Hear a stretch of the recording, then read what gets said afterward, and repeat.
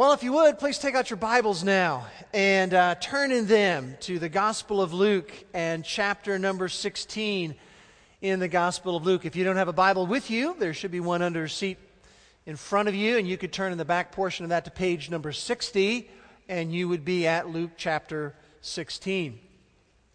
I want to begin this morning by telling you a story about two men who were marooned on a remote island. And while they were marooned, one guy was just really nervous and tense about it. He was pacing back. He was frantic. He was worrying about what was going to happen to them. The other guy was very different. He was very relaxed. In fact, he was laying out on the beach, sunning himself. And the first guy comes up to the second guy who was sunning himself, and he says, "Aren't you concerned? Aren't you worried? Aren't you a little bit concerned about anything here? Frankly, we could die here." And the second guy says, "Nope." Just continues to sun himself there on the beach. First guy goes, "Why are you not worried? Why are you not concerned?" And he said, "Now, just hold on a second. So you need to understand that I have an income that is well into six figures. And you need to understand that I tithe at my church every week." And he said, "My pastor will find me." Yeah, he's going to track me down, no matter where I may be. We are continuing on our series of messages in our Pass It On series, where we talk about lighting the way for the next generation. And the key part of Pass It On involves an initiative to develop a new children's ministry building. Now, some of you are thinking, I've been through these building things before, and I know it's always coming. There's going to be a particular day when we're going to receive the Sermon on the Amount. And we have reached that day today when we want to talk about the Sermon on the Amount. And what's interesting, whenever you start talking about money and you talk about investing in something like a new children's ministry building, our natural response is very interesting. By the way, I hope you go and visit our website at wildwoodchurch.org, and part of what you're going to see on that website is a Great Links section. And if you haven't investigated that, you need to, because we have all kinds of links. Fabulous links to all sorts of things on the internet. But under one of our folders there of links, we have a folder called Finances, and one of the links under that is Common Excuses for Not Giving to the Lord's Work. And as you go through these are very common excuses that come up, and then you can click on them and you'll have a biblical answer to that excuse. I want to just share with you some of those excuses for not giving to the Lord's work. They go like this. The first one is, "It's my money, I earned it." Another excuse is, "My giving is a private matter between God and me and no one else." Another excuse, "The Bible is about religious and moral issues and not about money at all, let alone giving." How about this common excuse? "The Bible commands us to give in secret, so we shouldn't even be talking about this." Here's another one. "The Bible says that each man should give what he has decided in his own heart to give, so I am free to give as much or as little or even none at all." And then here's one other excuse for not giving to the Lord's work. "God loves a cheerful giver, but I'm not particularly cheerful about giving, so it's better to not give at all." Well, you know what we really need is supernatural perspective when it comes to this whole issue of money. And I don't know if you know it or not, but did you know that the Bible has 1,500 verses in it on the subject matter of money? In fact, 1 out of 6 verses in the Gospel of Matthew, Mark, and Luke deals with the subject matter of money. About 1/3 of the parables that Jesus told were built around the subject matter of money. The number one topic that Jesus talked about was money. He talked about money more than he talked about heaven and more than he talked about hell. Now, what we need to do is just pause it right there and ask this question: why is that so?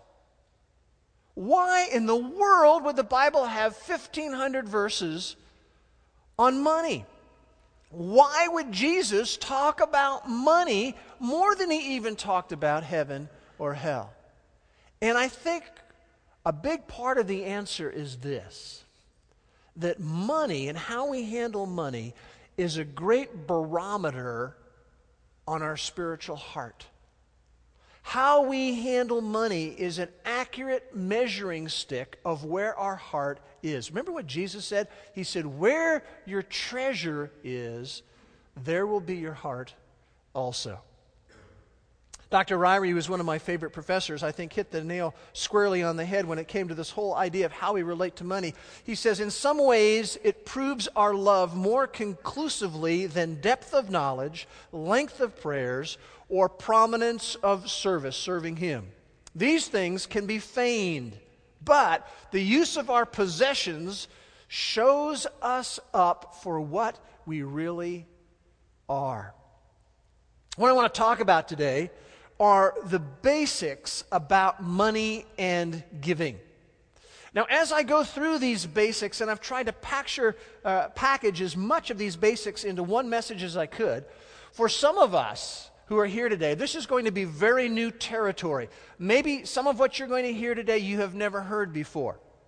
For many of us, we're going to say, well, I've heard these things before. I've heard these basic principles before. But you know what? The issue for us in our spiritual life is never whether or not we've heard something. That's never the issue. The issue that we need to work through is, are we living what we have heard? You know, Peter, when he wrote to the believers, he said, I want to stir you up by way of reminder, the things that I've already taught you. Why was that necessary? Because they had not heard it? No, it was necessary because they needed to rethink things. They needed to re-wrestle with things. Because what's important is whether we're living it or not. I've been going to lead the Family Life Marriage Conferences for now 12 years, and we're headed to California this next week, and I hope that you'll be in prayer for that. But one of the things that comes up, and people sometimes ask me, is, well, do you learn anything from these? Do you get anything out of these things? And I say, absolutely I do. But I want you to know something. I've been doing it for 12 years. Do you think I hear something I've never heard before? Doesn't happen that way. It's the same basic information. Gets repeated in these marriage conferences. But you know what? I get great benefit out of it because the issue isn't, have I heard it? The issue is, am I living it?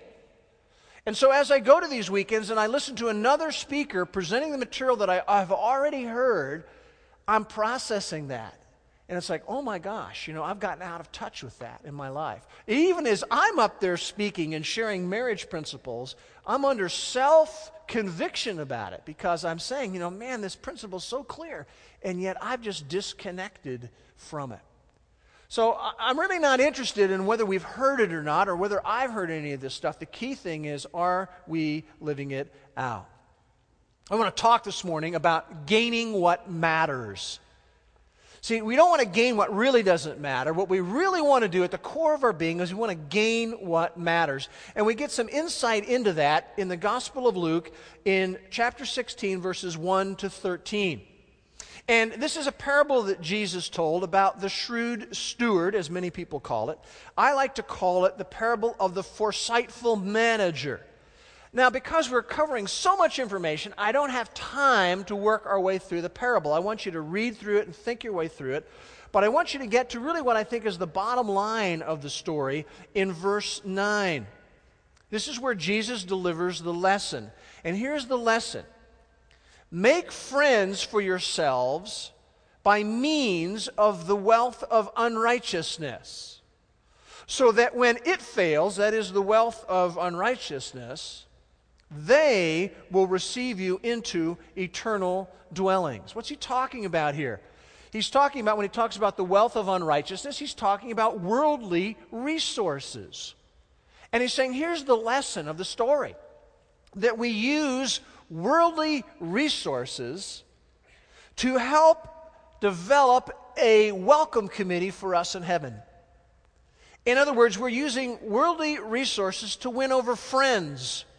We're exchanging money for people's souls. And the idea here is that when we get to heaven, there's going to be a welcoming committee there who would thank you or thank me that we invested in a particular ministry that made a difference in a person's life.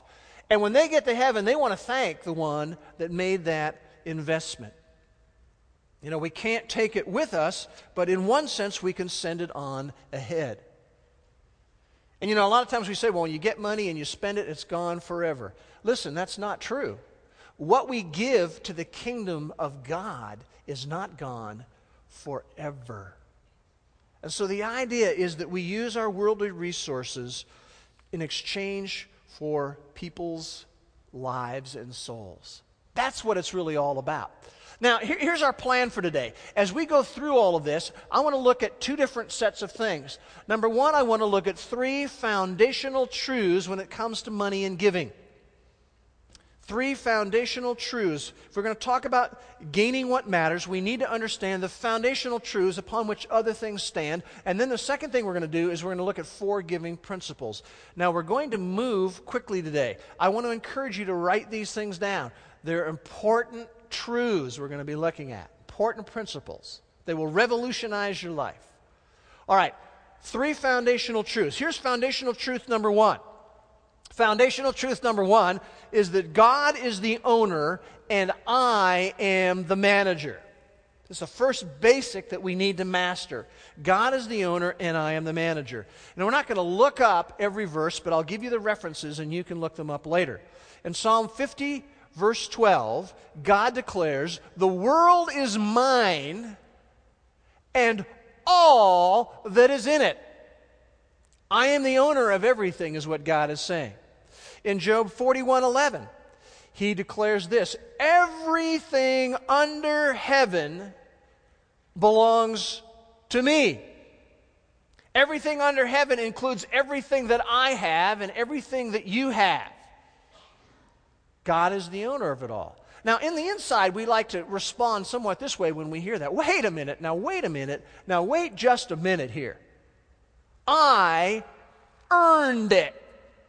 I went out and did the work. I'm the one who earned all of that. What do you mean God is the owner of it all? Well, I'm going to share with you a couple of verses that have revolutionized my thinking in this regard. The first one is Deuteronomy 8:18. And it says there that He, God, gives to us the power to make wealth. In other words, who do you think gave you the ability to go out and work? Who do you think ultimately even gave you the opportunity to do that? Who gave you the skill set, the intelligence, the good health? In fact, it says in 1 Corinthians chapter 4 and verse 7, it asks this question, what do you have that you did not receive? And the answer is ultimately Zippo. Even the breaths that we get from God are a gift from His hand. And you know, that's really, truly changed the way I look at things. And I've shared this before. I've been doing this for several years. When I get my paycheck from Wildwood Community Church, before I go to deposit that thing, I get on my knees with that in my hand.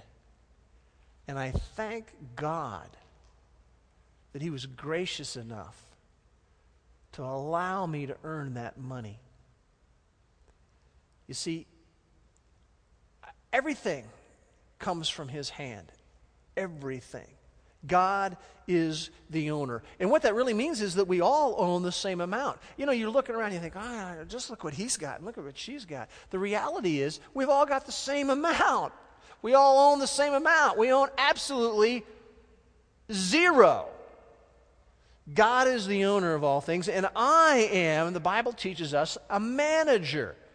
The idea here in the New Testament was the idea of being a steward. And what a steward did is it would take the assets, be handed the assets of another person, and that steward would manage those assets with the interests of the owner in mind.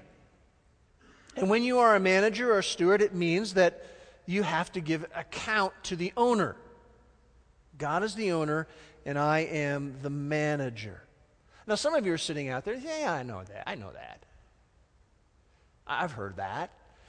But see, the key question is not have we heard that, are we living our life in light of that reality? See, that's the bottom line.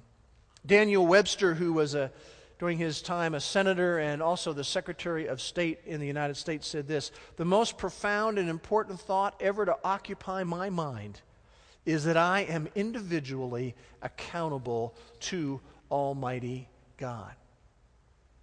See, that will affect how we handle and use our money and resources that God has given to us. The first foundational truth is that God is the owner, I am the manager. Here comes the second foundational truth. I must choose who I'll serve. I must choose who I'll serve. Turn with me to the Gospel of Matthew, chapter number 6. If we're going to gain what matters, we must understand that I must choose who I'll serve. Matthew 6:24, Jesus speaking. He says, "No one can serve two masters." You can't jump at two different people who are talking to you. For either he will hate the one and love the other, or he will be devoted to one and despise the other. Now here comes the lesson. He says, you, that means me, that means you, cannot serve God and wealth. What Jesus is saying is pick one. Pick the one that you're going to serve. And you know what? That needs to be a weekly choice that we make. It's really a daily choice that we make. We must choose who I will serve. If our master is wealth, here's the way we tend to operate. When our master is wealth, we begin to think that being happy means that I have stuff and I hold on to stuff. That's how you get happy. If God is our master, we know that being happy comes from knowing Him and serving Him. See the difference between them? And He says you got to pick one. Choose who you're going to serve. When we're having wealth as our master, then money and stuff becomes the end. When God is our master, then money and stuff becomes a tool to be used for the glory of God. When wealth is our master, the focus is primarily me. When God is our master, the focus is primarily on others. And sometimes we think, well, you know, I don't have that problem of serving wealth. Let me just give you an indicator of when wealth is our master. And one little indicator that wealth can be our master is what I like to call the sticky finger syndrome.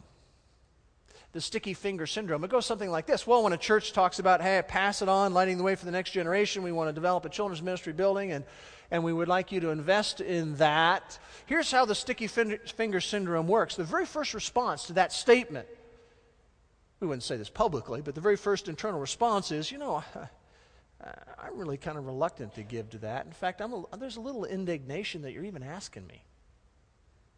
See, that's an indicator of the sticky finger syndrome. And then the second response usually is, okay, I guess there's going to be a little pressure to give, so how little can I give? How little? See, that little sticky finger syndrome is an indicator that at that moment we're really serving wealth rather than God. Hey, I want to do a little exercise this morning. I want to get a little involvement going, all right? Let's all do this together. Everybody now. I don't want any reluctance. What I want you to do is I want you to get out your billfold. It might be a little purse that you carry. It might be where you keep your credit cards. It might be your checkbook. I want everybody to get it out. I mean everybody, all right? Every single person. Don't be stubborn. Jump into this little group participation thing we're going to do. I want you to get out that billfold, whatever it may be. And I want you to look at it for a moment, all right? This represents God's main rival for our affections. Everybody got it out? I don't see everybody has one now, okay? I may have to single you out. I want everybody to have them out. This tends to represent our main rival for God's affections. Now what I want you to do is I want you to hold it there. And I want you to kind of stare at it just a little bit. If you want to caress it just a little, you can do that. Because what you have here is really a modern temple. It's what we tend to look to feel secure, successful, and significant. And while you have that there, here's what I want you to ask this question of yourself. Are you holding it, or is it holding you? Now, as part of our little exercise, here's what I want you to do. I want you to take your billfold, or whatever it may be, and I want you to hand it to the person next to you, all right? Not to your spouse, but to someone else. And if you've got to get up in your row and walk over to someone, I want you to do it, all right? Hand it over. Come on, don't be stubborn. Hand it over to someone else next to you. Okay? Feeling a little bit of nervousness, aren't you? Huh? Just makes you feel a little queasy. I'm having to let go for a minute. Interesting to watch your faces. Now what we're going to do is we're going to take an offering. Yeah. It's going to be the most generous offering you've ever given ever in history. All right, go ahead, return it. Return it to the original manager of it. Not the original owner, but the original manager. See, foundational truth number 1 is that God is the owner and I am the manager. Foundational truth number 2 is that I must choose who I'll serve. Foundational truth number 3 is this: money stuff is deceitful. Money stuff is deceitful. When Jesus told the parable of the sower in Matthew 13:22, he makes this little statement about the deceitfulness of wealth. In what way is wealth deceitful? We see the world wants to sell us on this idea. Stuff, money and stuff, satisfies. And all you need to do is get a little bit more money and a little bit more stuff, and you will be satisfied. That's what the world wants to sell us on. A Barna survey was done, and it said this, that the average American said that if they could earn $8,000 more a year, they would be satisfied. You feel that way? Oh, if I could just make $8,000 more a year, then I would be satisfied. Would that happen? No, it wouldn't happen. Wouldn't happen at all. Because the world's selling us a counterfeit concept. And money and stuff can be deceitful. In fact, Solomon, who had more money than anyone who ever lived, said this: whoever loves money never has enough. See, if we're looking to that to satisfy, it's never going to work because we always are going to need more. In fact, looking to money and stuff for satisfaction is like taking in salt. You take in salt, and what it does is it increases your thirst. And when we take in money and stuff with the idea it's going to satisfy us, it will increase our thirst and our appetite for more. It's just true. In fact, it was an interesting survey was done of North American churchgoers, and they calculated out what North American churchgoers gave in the Great Depression in the year 1933. If you weren't around then, basically people had trouble even getting something to eat on a regular basis in the Great Depression. But in 1933, North American churchgoers gave an average of 3.3% of their per capita income. In 2004, after 50 years of prosperity, North American churchgoers give 2.5% of their per capita income. See, we need to realize that money and stuff is deceitful. Just because we have more doesn't mean that we even give as much as when we don't have that much. Now, it means, of course, that life is easier. Certainly in 2004, life is easier. But it doesn't mean that people are happier at all. In fact, I was just talking to my wife recently, and we were talking about the fact we're at the point of our life, when we're able to have a little bit more of some things, because we have 3 kids that are grown and out of the home. And we were just talking about that, and I said, you know what, would you say because we have a little more stuff and we have a little more flexibility, are we really happier now? In some ways life is easier, but I can't say that we're just happier now at all. In fact, prosperity tends to undermine our dependency on God. And prosperity, if we're not careful, will misdirect us from true happiness. So those are the foundational truths. You've got to have those clear. God is the owner, I am the manager, I must choose who I'll serve, and money, stuff is deceitful. Now, with that as our foundation, we want to look very quickly at 4 giving principles, and I'm going to encourage you to be writing these things down. They're important principles. Here's the first principle of giving. We are to give consistently. We're to give consistently. Turn with me to the book of 1 Corinthians, chapter 16, and I want you to see verse 2. When we talk about gaining what matters and giving, we need to realize that we are to give consistently. Now, here's something to understand in all of this. You know that God doesn't need anything. You ever think about that? Think God needs what you've got or what I've got? Does God need that? No, God doesn't need anything. But what He wants to do is He wants us to grow in faith, and He wants us to grow in grace. Now, look at what Paul says to the believers in chapter 16, verse 2. He says, on the first day of every week, each of you, if you underline your Bible, you might want to underline that phrase, each of you is to put aside and save as he may prosper, so that collections, offerings can be made when I come. Some amazing truths and principles in here. On the first day of every week, each one of you is to do this. Now, they were paid sometimes daily and always, almost always then, if they weren't paid daily, they were paid weekly. We tend to be paid monthly. So the idea here would be that we are to give consistently on a monthly basis. Now, I want to take a moment just to be boldly honest with you here. And I want you to listen to what I'm saying very, very carefully, okay? So I don't want you to misunderstand what I'm saying. But I believe this is what this principle is teaching us. If you purchase things beyond food, clothing, and shelter, without also investing in God's kingdom,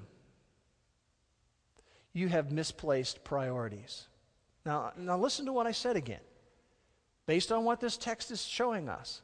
If you purchase more than food, clothing, and shelter, without also investing in the kingdom of God, we are guilty of having misplaced priorities.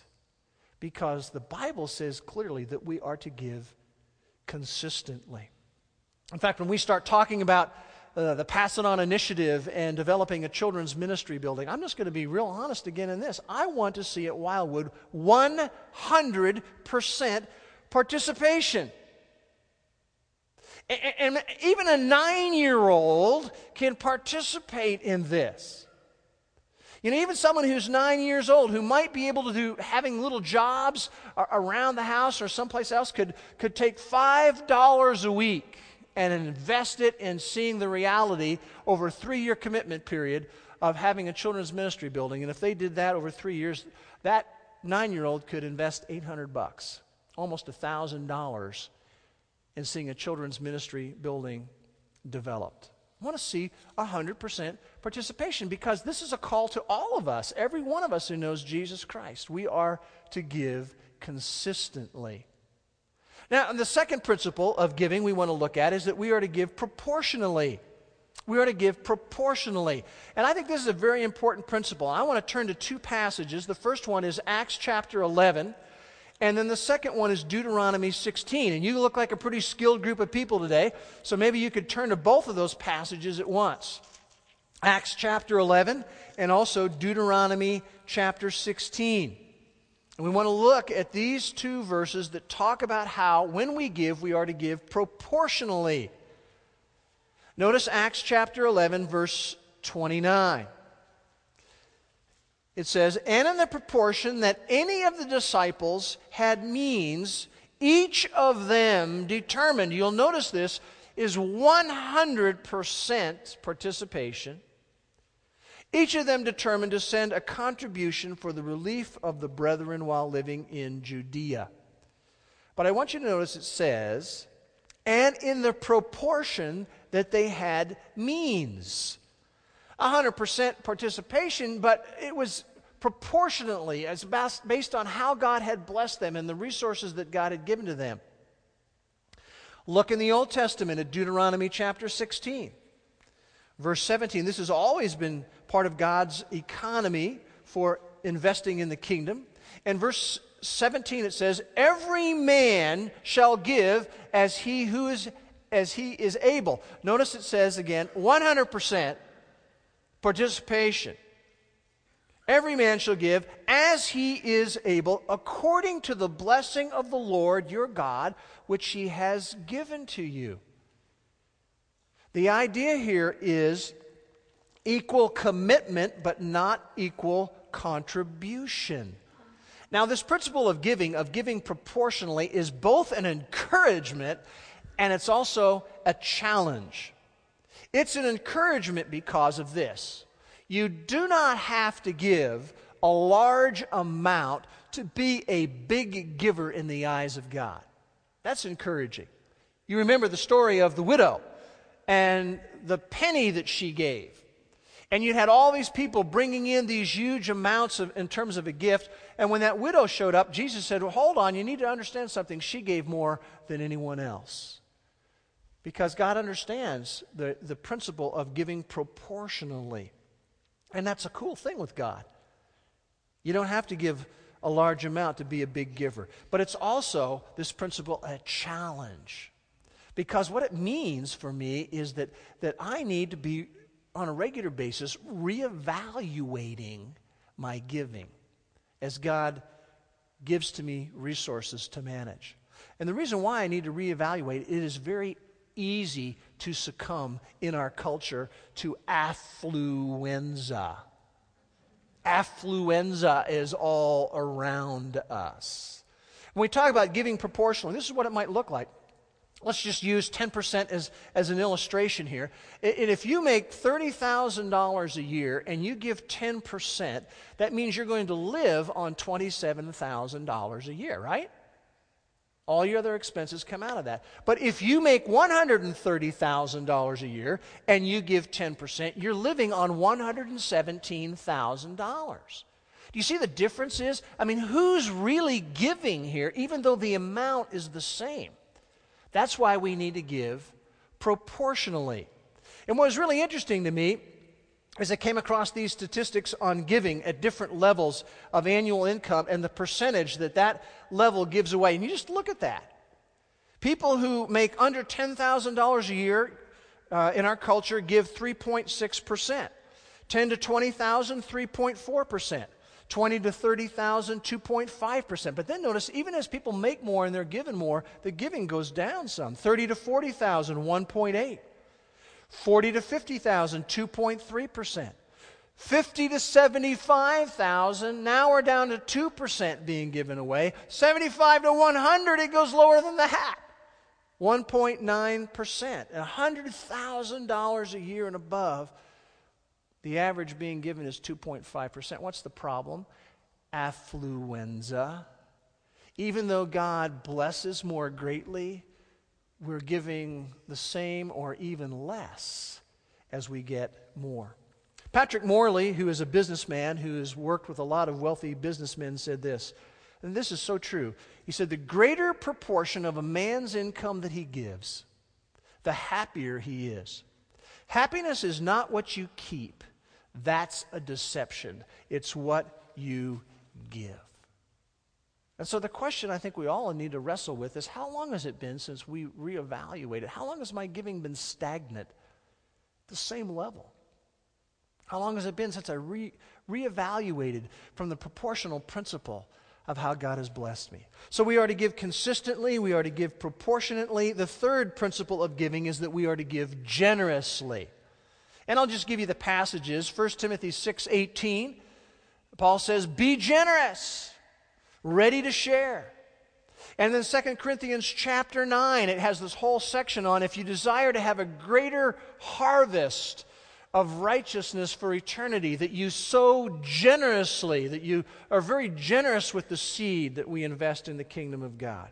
And that's such a tremendous, this principle is such a tremendous contrast with that auto response that we tend to have. The auto response is, well, how little can I give? You know, how little can I give to this? Rather than a generous response is, how much can I give?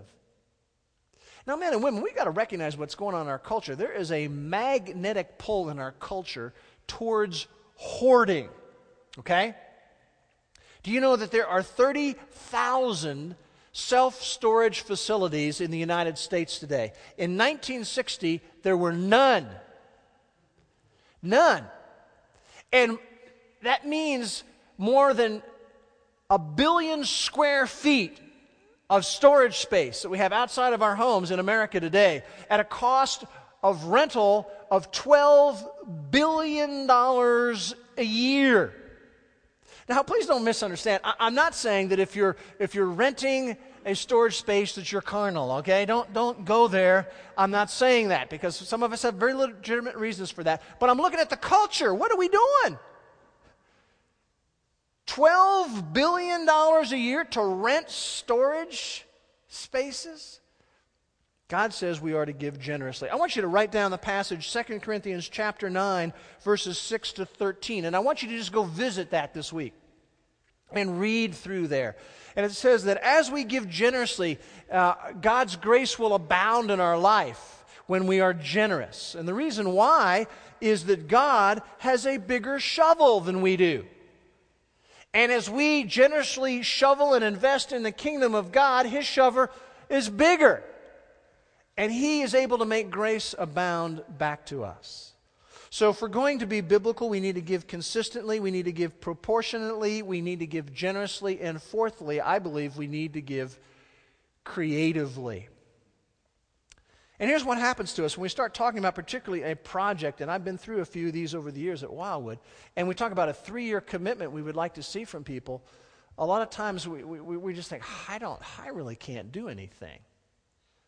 But we need to give creatively. And here's really what I believe is true for us. I believe that almost all of us live life in the fast lane. We are in the left lane with the pedal to the metal and the engine's rumbling at high speed. And what I believe we really need to do as a people is, particularly in light of the Pass It On initiative, is I think we just need to slow down a little bit. We need to let off the gas, and we need to give an opportunity for the Holy Spirit to speak to us and to direct us. And you know what I found out over the years is that the Holy Spirit tends to whisper what He wants to communicate to us. And so we need to slow it down and quiet it down and see how the Holy Spirit is leading and let Him lead. And some of us are we're high school or still in high school or we're a college student and we hear about building a children's ministry facility and we talk about 100% participation and immediately we say, I can't give anything. Listen, I know the reaction. I was a high school student in a church that was doing things like this. I was a college student. I know exactly the reaction that there tends to be. But you need to think creatively about giving. For example, just one example, if every week you decided for the next 3 years to give up one meal and a drink that you would order at that meal out a week, that'd be about $10. And you do that over the 3-year period, and you would be giving to the Pass It On initiative $1,560. See, we need to give creatively, and we need to think creatively about things. I want to just tell you a little bit about how this happened with me so far, and this isn't all that I'm doing or anything, and even remotely with the project, but I was having one of those quiet moments with the Spirit of God as I was simply saying, what would you have me to give? And the interchange, it wasn't an audible interchange, it was just sort of internal communication. It went something like this. I don't know really, God, I don't know what all I ought to do. And, I got this response back, well, this year there's a tax rebate that the government is giving. Well, I know there's a tax rebate, but the president says that we're to spend that tax rebate. And I want to do what the president says. And besides that, God, it's looking like we're going to have to replace one of our vehicles, and that would sure come in kind of handy for, and as we were just going through that, it was like God was saying, you know what you need to do? That's not an accident, the timing of this. Bruce, I'd like you and Janet to spend that. Yeah, I want you to spend it. I want you to invest it for eternity. It's like, okay, I got the message. See, we need to give creatively. And maybe God is giving to you a bonus, and you need to think about that. Maybe there's stock that you have that you can sell. Maybe there's a series of garage sales you want to do for the next 3 years to raise money. Maybe you have some gold coins or some jewelry that you would like to invest in the Pass It On initiative. We've had people do that in the past. Bring them right on in and say, I want to give these gold coins that I've been holding. Maybe you want to sell stuff. Maybe you want to take a special job. Maybe you want to make things and sell them. Maybe you even have property that you would want to invest in the Pass It On initiative. But you see, what we need to do is we need to give creatively. Maybe God blessed you in an extra special way in recent times, and you should stop and say, why would God do that? Well, maybe one of the reasons why He did that is He wants you to grow in your giving generously. And I want to say this, it's amazing what God can do when God is at work in us in a collective way. It's called the power of participation, men and women. And I just want to give you one illustration here, just to show you the power of participation. We have 325 family units, 325 addresses at Wildwood. And if all 325 gave $100 a month for the next 3 years, and I understand, but just an illustration. I know for some of us that's a stretch beyond which we were ever able to go. For many of us, we can go there and way past there.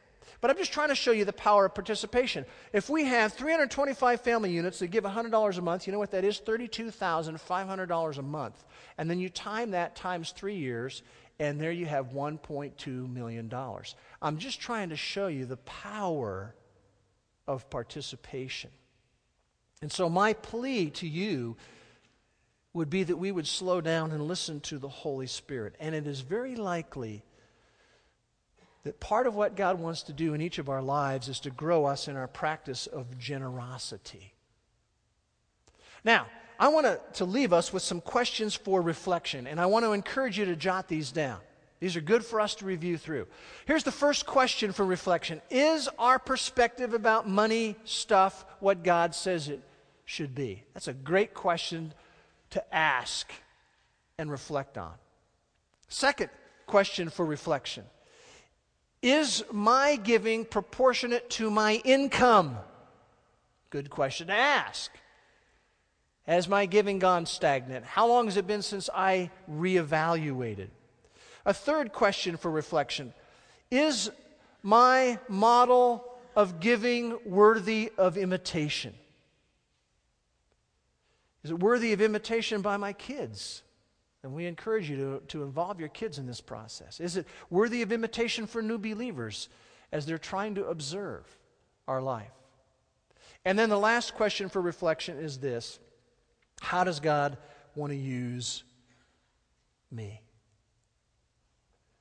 And, we are here today. We are standing on the shoulders of the people of God who were at Wildwood in the decades before we were here.